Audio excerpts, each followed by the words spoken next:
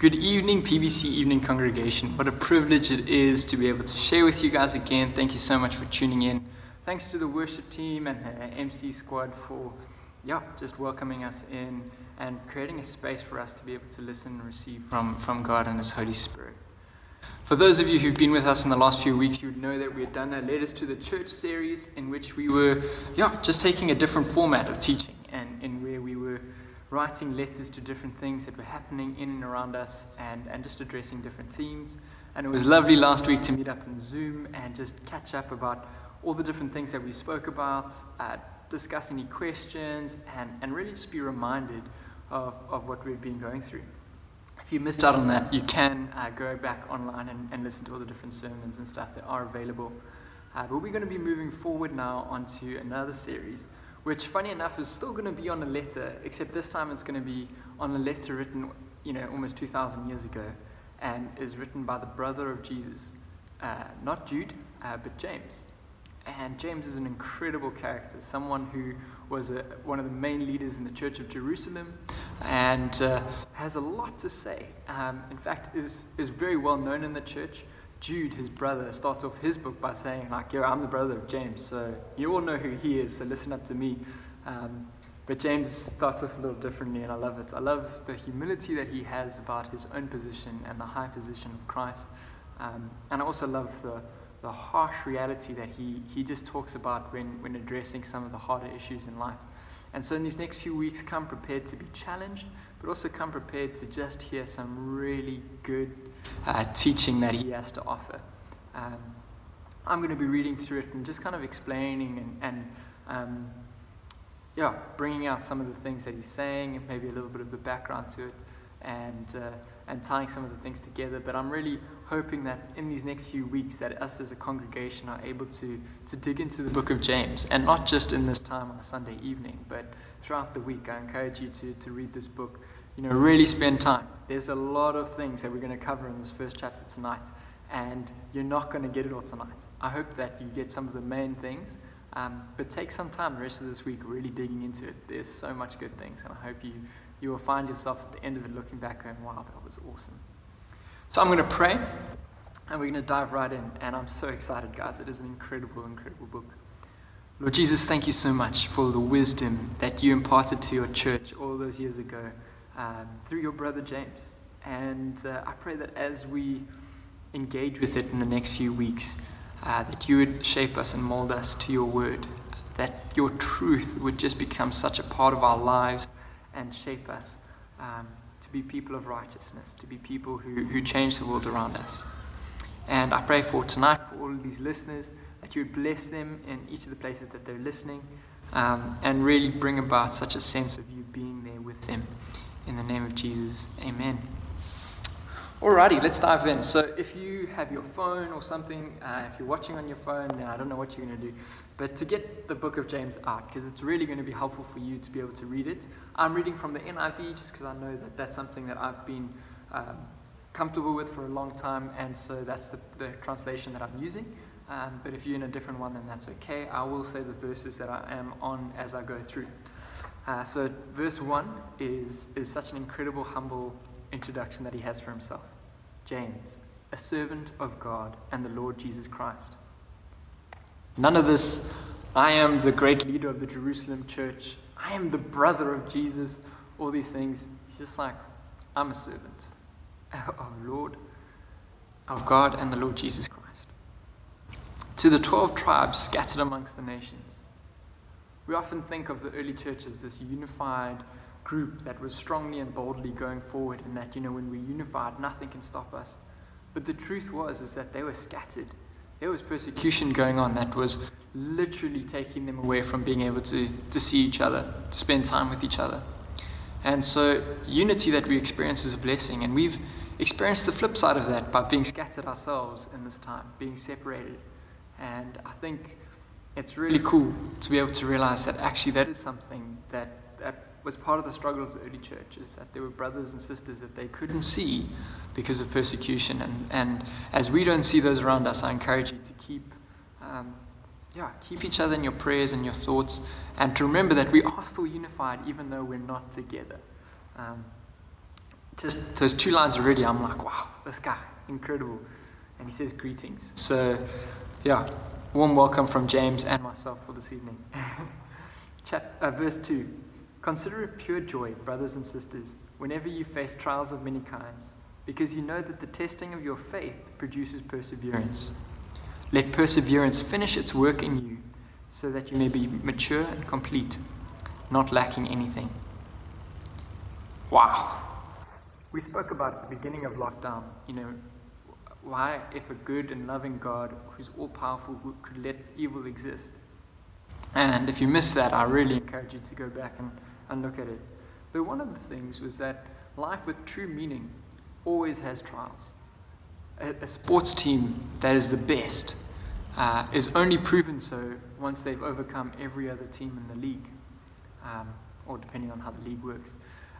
But is proven by their performance, by the trials that they face.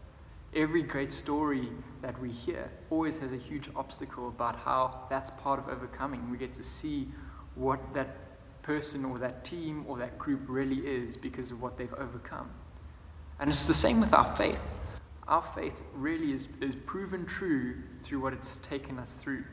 And I love how this testing of our faith produces perseverance, because it's been a hard time for us, and we've had to persevere. We've had to keep going, kind of grinding through the long times of lockdown and not being able to see each other.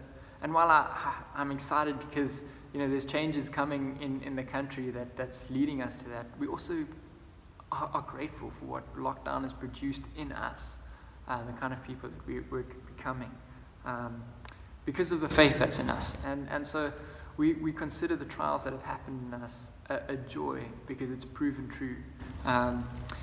And he continues in verse 5, if any of you lacks wisdom, you should ask God, who gives generously to all without finding fault, and it will be given to you. This is such an encouraging verse, and it reminds me so much of Solomon, who was a child and was about to take on the kingdom of Israel as their king. And he was just like, imagine, you're there, some youngster, and you're told, look after the whole country. And it's terrifying. It must have been some of the most scariest situations to comprehend. And God was there with him, and he said, he offered him anything. What would you like? Solomon asked for wisdom. And it so pleased God that he obviously blessed him with so much more. And if you want to read that story, it's an incredible, incredible story. But God loves to give wisdom. And I've been really challenged with this in my life. This is one of my favorite parts of the book, although you'll see there's loads of parts that I really enjoy. I've preached from many different verses in this chapter, let alone this book. But when I was in matric, I really, really took this verse seriously, and I would meet up with some friends. And almost every morning, whenever we met up together, I'd be praying for wisdom. I was like, yo, God, I do not know what's going to be happening. I just really need your insight, your wisdom to become a part of me. And I've really appreciated a lot of the wisdom and that when I look back, and I was like, yo, I made this decision, but it's only because of the wisdom of God and my obedience to that it came about right. And so I encourage you to pray for wisdom in the way that you act, in how you deal with your finances, how you deal with family, how you deal with difficult situations. Anything, ask for wisdom from God. He loves to give it. And then James, he's talked about how our faith is proven and that sort of stuff. And if we're lacking things to ask, especially for wisdom, and then he moves into the flip side of that. But when you ask, you must believe and do not doubt. Because the one who doubts is like a wave of the sea, blown and tossed by the wind. That person should not expect to receive anything from the Lord. Such a person is double-minded and unstable in all they do. Whoa, James, calm down. But you can see that this is actually very serious.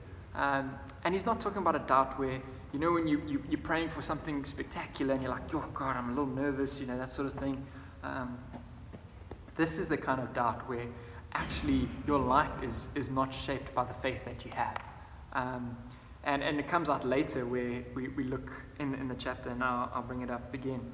But this is the kind of life where actually you've got so many things as safety nets in place because you're not really trusting that God's going to do what he says he will do, which is pretty intense. And so I'm really challenged by this as not in the sense of, am I having doubts in terms of, this is a hard time and I'm really struggling to come forward to God because of all the difficulties that I'm seeing? This is the doubt of like, yeah, I say I'm a Christian, but I'm also, going to be trusting in all the other things that give me good things in this life, just because, what happens if Christianity isn't true? Or on the flip side of that, what happens if it is true? At least I've just, said a prayer so that I can get into heaven one day, but I'm actually just not really taking that seriously. I have some doubts about the whole thing, and I'm just doing this to go through the motions in case one day it happens. And you can see there's double-mindedness there. There's kind of like they're saying one thing, they're living another thing, and it's really, you can see why you wouldn't trust them for spiritual guidance if they're not really sure what's cutting there. And then verse 9, believers in humble circumstances ought to take pride in their high position, but the rich should take pride in their humiliation, since they will pass away like a wildfire. For the sun rises with scorching heat and withers the plant. Its blossoms fall and its beauty is destroyed. In the same way, the rich will fade away, even while they go about their business. Hectic. James is not throwing back any of the punches here. And I used to read these verses and go, ha, those rich people over there, just in that suburb or wherever. And actually, it took some hard conversations that people had to have with me to realize that actually I am that rich person. I was stunned when I was reading through some of the stuff that the Warehouse was putting out a few years ago, and realizing that the majority of the country is living on less than 5,000 Rand a month. Large majority. And that because I have an education, we have a car, we're staying in a house, we're not having to worry where food comes from, we are outrageously rich. And that hit hard. And I started to read these verses like, whoa, there's a lot of things that I carry into situations because of my wealth and my education and my pride. We often just avoid people who are different to us. We don't get to learn the lessons from the poor. We don't get to learn the lessons from people who are different from us. Our pride is our downfall. And we don't really even take faith as seriously. Jesus said it's harder for a rich man to enter the kingdom of heaven than for a camel to pass through the eye of a needle. Because we've built our own kingdom. We've built our own little establishment where we have our own security nets in place. We have our own things that are protecting us. But at the end of the day, we can't take any of that stuff with us through to heaven. And so as we're going about building up this empire for ourselves, it's being undone. Time undoes it.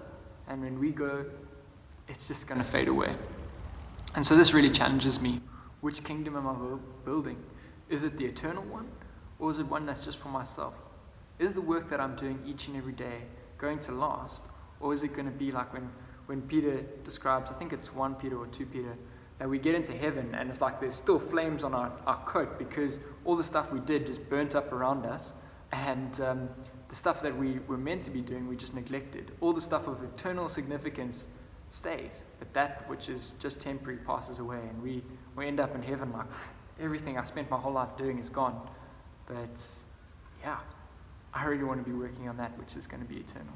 And so big challenge that we could do incredible things with what we have here, but is it going to last? And then verse 12, blessed is the one who perseveres under trial, because having stood the test, that person will receive the crown of life that the Lord has promised to those who love him. This again with the perseverance that we read from earlier, and this kind of shows just how this part of the world that we're living in is going to be tough.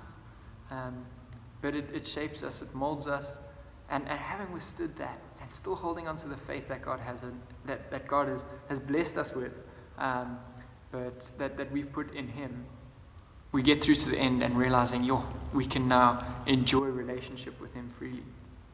Incredible little verse there, lots more to go into there, but I'll move on. Verse 13, when tempted, no one should say, God is tempting me, for God cannot be tempted by evil, nor does he tempt anyone. But each person is being tempted when they are dragged away by their own evil desire and enticed. Then after desire has conceived, it gives birth to sin, and sin, when it is full grown, gives birth to death. Sure, This is a huge, like, little insight into how sin captures us, and we find the freedom that we have in faith just being taken away. And the reality that actually there is an enemy that's fighting against us, and he's putting in lies and temptations. But when we let that temptation grow into desire, and we start thinking like this longing in our heart to do that which we know is wrong, this desire built on lies, like it's not that bad, we'll get away with it, everyone else is doing it, it's fine. Then that builds into action, and sin ultimately leads to death. And we can often look at the end of this route and go, yes, I'm like sinning, I'm busy, throwing away money, I'm hurting people around me. What's going on? Like, I need to really repent and stop what's going on. But then we deal with just the action and not the things that's going on underneath. James shows us there's something going on underneath here. And so we really need to take seriously the desires that are going on. Where are these desires coming from? What are the lies that the enemy's telling us? And James goes on just to really show us the flip side of that. Now, do not be deceived, my brothers and sisters. Every good and perfect gift is from above, coming down from the Father of heavenly lights, who does not change like shifting shadows. He chose to give us birth through the word of truth, that we might be a kind of first fruits of all he created. And this shows a bit of the contrast, that all the things that are terrible and going on is a direct root of the lies and temptations that we're agreeing with. That desire grows into action. And it's not God who's tempting us or putting these things in the way. There's an enemy that's actively doing these things. But everything that comes from him is good. Now, of course, there's a whole conundrum. And if you want to go back to that sermon I mentioned earlier about why there's evil and suffering, please do. But every perfect gift is from above. And he doesn't change like shifting shadows. And instead of lies that lead into desire, he says, we're given birth through the word of truth. And so this truth doesn't lead us to desire that which is evil. Instead, it leads us to desire that which is good. So that we might be the first fruits of all that he's created. He's creating new things, and we're told that we become new creations when we come to faith in Jesus. And that's exciting. He then moves on in verse 19 to say, my dear brothers and sisters, take note of this. Everyone should be quick to listen, slow to speak, and slow to become angry. Because human anger does not produce the righteousness that God desires. These verses, honestly, have changed my life. When I was in high school, I used to really struggle with anger, and many of you can remember that maybe, but many of you would have heard the story that actually, when things were going well, it was fine. I could put up a facade of like, I'm a good person and all these sorts of things. But when things started going badly, I got exposed for what was really going on. And there was a lot of anger going on underneath. I don't know why I was angry, but I let lies grow into desire, grow into action. And the one night I was just so convicted when I was playing a competitive sport, like it would often go down, and that competitiveness just went out of control a little bit, and that anger that was just simmering underneath the surface spilled out, and people called me out on it because I was that gap, I was just like, here I was meant to be this great person that I was trying to tell everyone I was, and they were like, I don't see that, there's something going on here, bro, not in like a mean way, but just like, this is who you're saying you are, and yet this is how you're acting. And so I was challenged, and I just was like, I was so angry as well, and I realized I didn't want this to continue. I was hurting people through what I was saying, but also what I was doing. And so I realized I didn't want anger to be a part of my story anymore. And so we prayed. I prayed with some of the leaders we dealt with. You go through repenting of these actions that you've done, and you deal with what are the desires, why do I want to be like that, where are the lies that have come in from that, and replacing it with God's truth.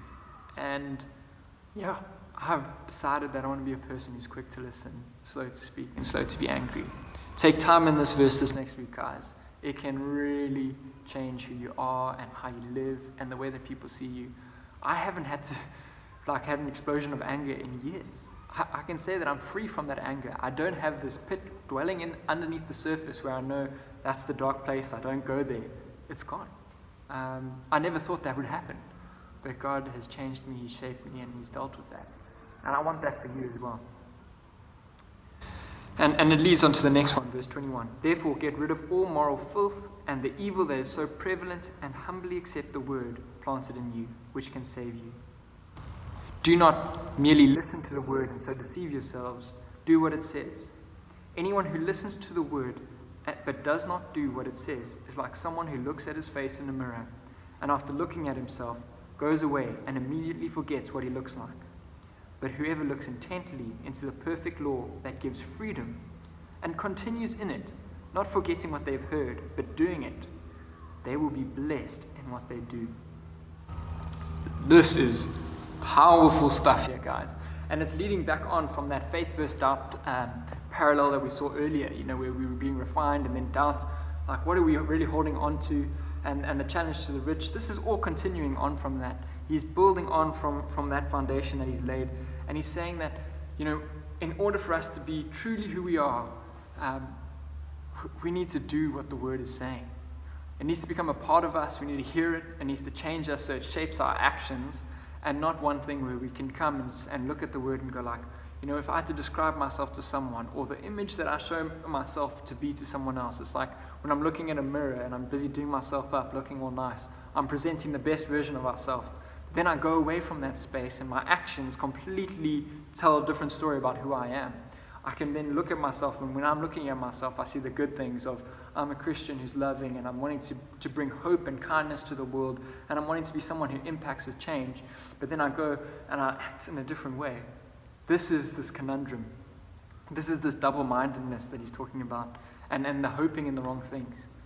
But he's saying, if the word takes root in us, and funny enough, whenever we're looking into the perfect law that gives freedom, because we're no longer enslaved to those desires and those sins that are just trapping us there, we're becoming this person, this freer person who can actually go and live out the people who we want to be.